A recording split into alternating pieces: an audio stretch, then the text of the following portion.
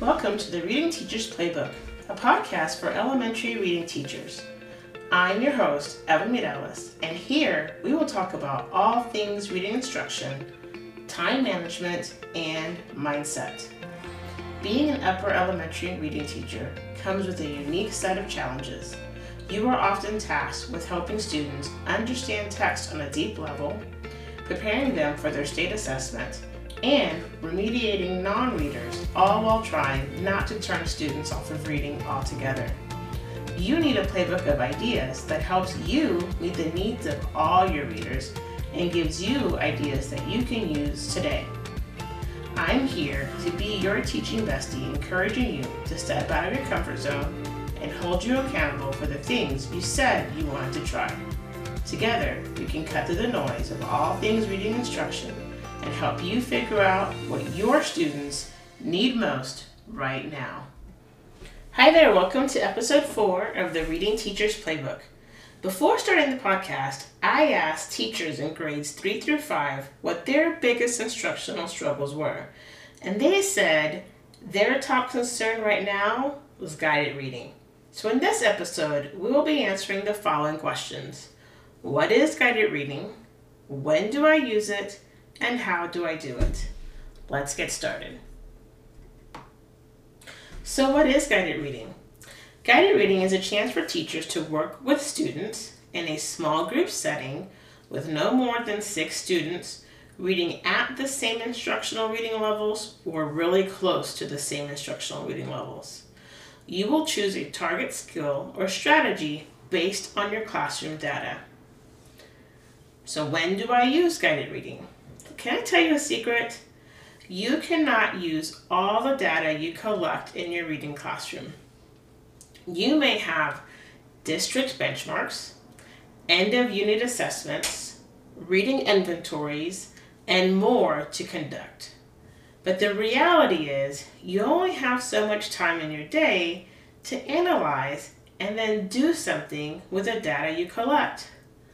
Although you may look at all the data and take it into consideration, you do have to prioritize which data is going to carry the most weight in your classroom so that you can make the most informed decisions for your students.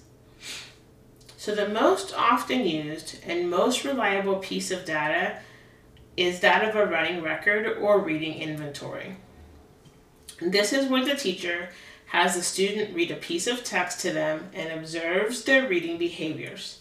The teacher is looking to see what the student does when they come to a word that they don't know and is asking themselves questions like, does the student read fluently?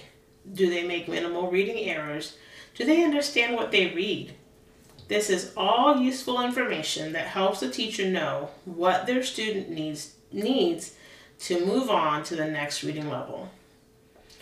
After the running record data is collected, teachers should keep that information on a tracking sheet so that they can then use that information to make instructional decisions.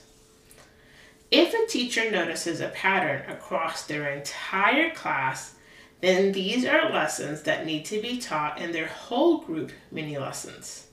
For example, if the class as a whole struggled with retelling, then a class mini lesson or series of mini lessons about what it means to retell the story would benefit their students. On the other hand, if only a handful of students struggled with fluency, then those students would benefit from being grouped together in guided reading groups, especially if they fall within the same reading levels. So how do I do it? Guided reading consists of 3 main components: before reading, during reading, and after reading. Groups take place while other students read independently. Each group should last in between 20 to 30 minutes of actual instruction time. Be sure, especially if you're conducting these in person, that you're building in time to circulate and check in on other students during transitions. In other words, when you're going from one group to another. Let's break down each component. Before reading. So this is where you introduce the book and words students may not know or may have trouble with in the reading. You model the strategy that will be used during the reading lesson, and these activities will vary depending on the reading level of the students you are working with. Then you have the during reading component. Students read with prompting. So each student will whisper read to themselves while you touch base with each student to check to see what coaching they need. Please note that during reading, you are looking to help coach your students in the strategy that you just taught them.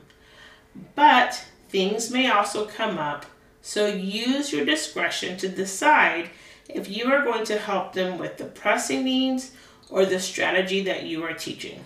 For example, a student may be struggling with decoding or fluency, and you might want to address that or just notate that and teach a strategy to address that the next time you meet with them in guided reading. Finally, you have the after reading component. So this is where you recap the strategy and engage in guided writing or response to reading related strategy to go with what you taught that day.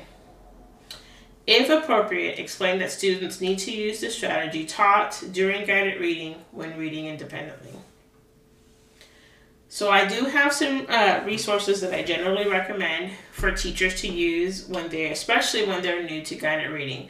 My go-to resource is The Next Steps Forward in Guided Reading by Jan Richardson. This is my number one recommended text for teachers new to guided reading. She breaks down activities for each component of guided reading by reading level, so you don't have to guess what your readers are going to need most at each level. Other resources that you're going to need for in-person guided reading are going to be leveled text, so books, actual books, and most Basel companies come with leveled text that go with the stories or themes. And if not, some schools like our schools have guided reading closets that you can pull books from.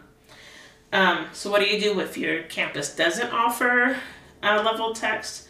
When my campus did not provide the type of text that I wanted, I purchased a classroom license to Reading A to Z. And I loved using this with my upper elementary students, especially because it allowed them to mark directly on the text without me worrying about a book being ruined. I do recommend that you have a plan. So guided reading is such an important time in a student's day. It is crucial to have a plan. So using a template is one way to make sure that you are prepared for all of the components of guided reading, and it will also help you keep track of your students and their varying needs. So here's the thing. Curriculum publishers will often provide teachers with ready-made guided reading lesson plans, which is great. The only problem is that they don't know your students, their needs, your time constraints, your district timelines, or your state standards.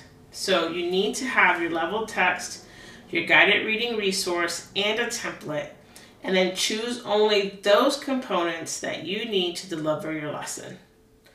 Next steps. Use your reading data, whatever it is that you're going to use, to make decisions about your students. Put that on a tracking sheet, group your students according to the reading levels, and then decide what skill you want to work on with them. This will help inform your guided reading groups. I hope you found this helpful. Thank you for taking time out of your busy day to take a page from the Reading Teacher's Playbook.